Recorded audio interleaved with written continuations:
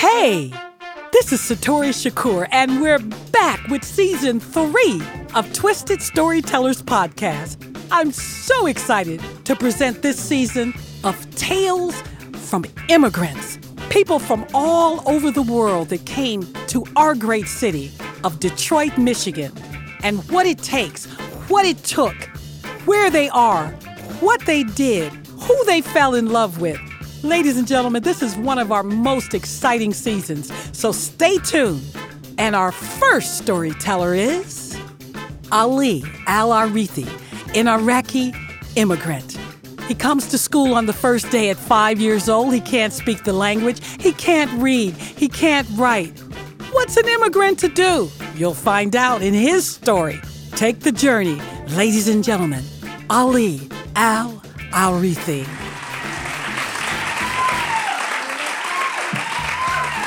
My name is Ali Al-Arithi, and I am the epitome of freedom. All right. So it started in 1992. It was my mother, Nahaya. She was pregnant.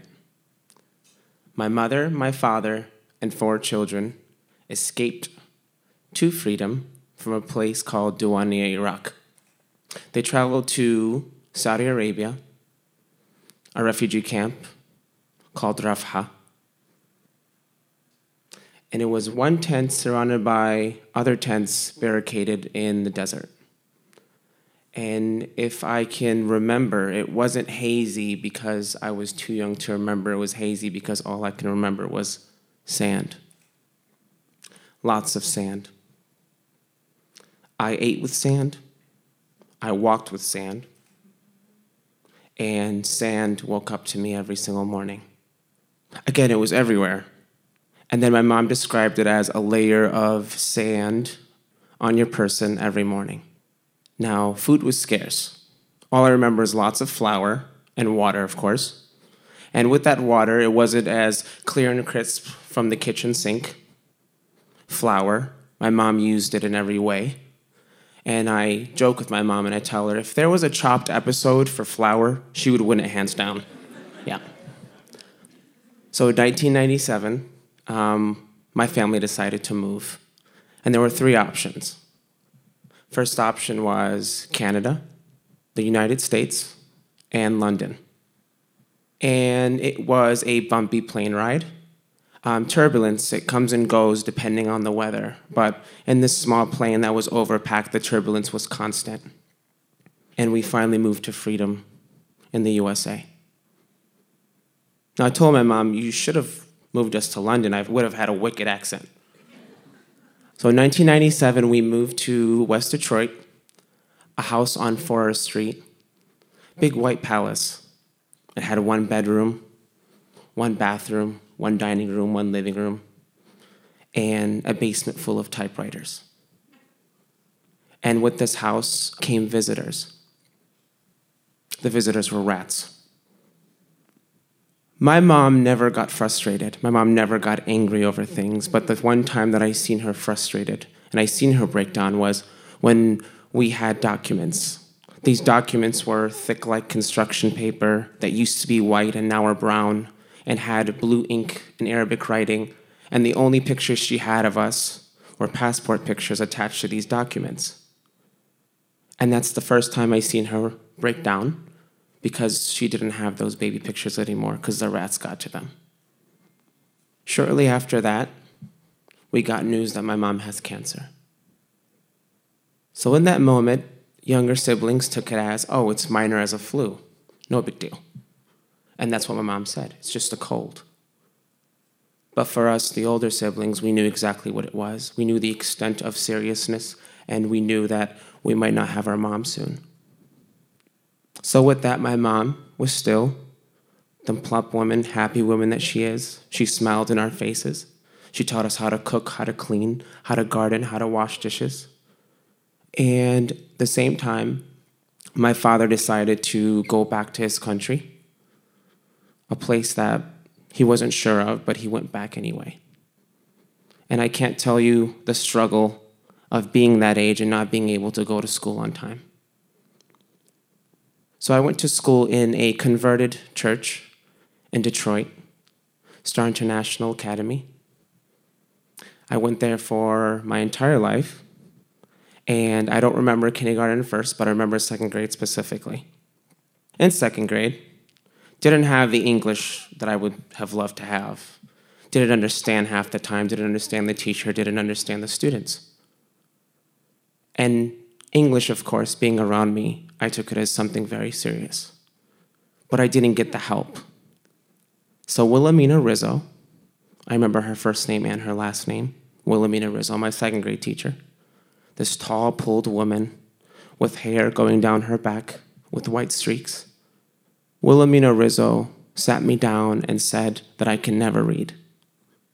So Wilhelmina Rizzo, this person that I'm supposed to look up to, that I'm supposed to call a mentor, a teacher, is telling me that I can't read because I can't speak her language, because I don't understand the sentence I can't read.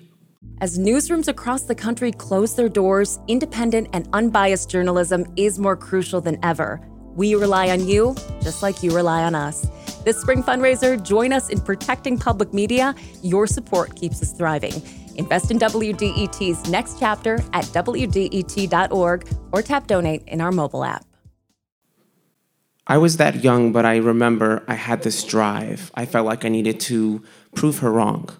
So I grabbed everything I could read. Grabbed magazines, grabbed books, read poster boards, the body posters in the doctor's office. And then when it came to people and their conversations, I was the greatest eavesdropper. Yeah. So in 8th grade, took this resonating voice of Wilhelmina Rizzo in the back of my mind. You can't read. Sure. 8th grade came around and Mr. Abdullah wanted us to write a poem. And of course, the resonating voice in the back of my mind was telling me that I can't do it. So I went up there and I used words that I can pronounce and I was confident about. And I was the only poem that had free verse. Every other poem rhymed. And Mr. Abdullah had a myriad of questions. Why don't I see this confidence in your writing? Why aren't you writing? And from there, I fell in love with words. That was the first time an educator told me that I can do it. So I graduated from the University of Michigan in Dearborn.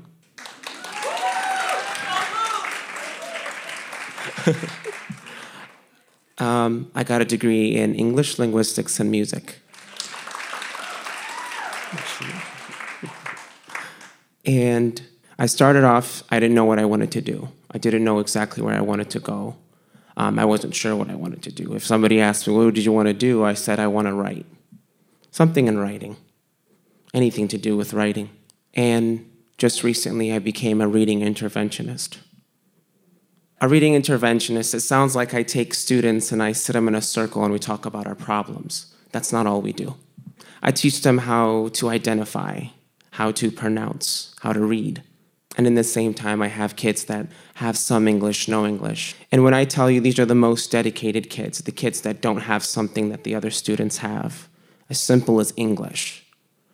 In my undergrad year, Wilhelmina Rizzo came back into my life again. I was working at a retail store, Express, at Fairlane Mall, and Wilhelmina Rizzo walked in. And I remember her because she's the same pulled, pale lady with the long hair, with the white streaks down her back. Yeah. And I told my associate on the headset, I was like, that's my second grade teacher. So I approached her. And of course I said, my name is Ali, let me know if you need any help. She's like, wait, your name is Ali. And she recognized me. She's like, you're my second grade teacher. She gave me a hug, she was excited. And she said, oh, are you studying medicine? Like, no, I'm studying English. At the same time, she said, I have pictures of you. I had pictures of you in the second grade classroom. In that moment, I exhaled, and I told her, thank you. Without you, I wouldn't be in the position that I am now. Without you, I wouldn't love words. Without you, I wouldn't be writing. And because of her, I published my first poetry book last year.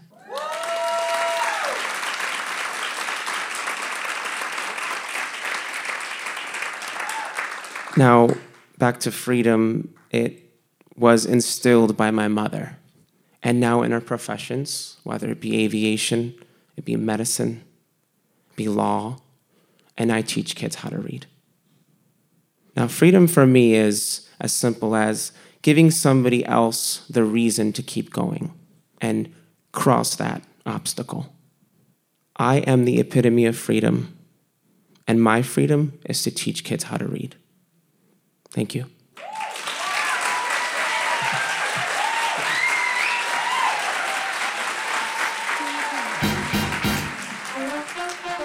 Twisted Storytellers Podcast is a production of WDET in Detroit. Recorded live at the Charles H. Wright Museum of African American History by Rassam Cherry. Sound design and mixed by Sam Bobian and Rowan Nemistow. Podcast coordinator Joan Isabella. And special thanks to Michael Perkins. I'm your host, Satori Shakur. And thank you, MGM Grand, for supporting Season 3 of the Twisted Storytellers Podcast. See y'all next time.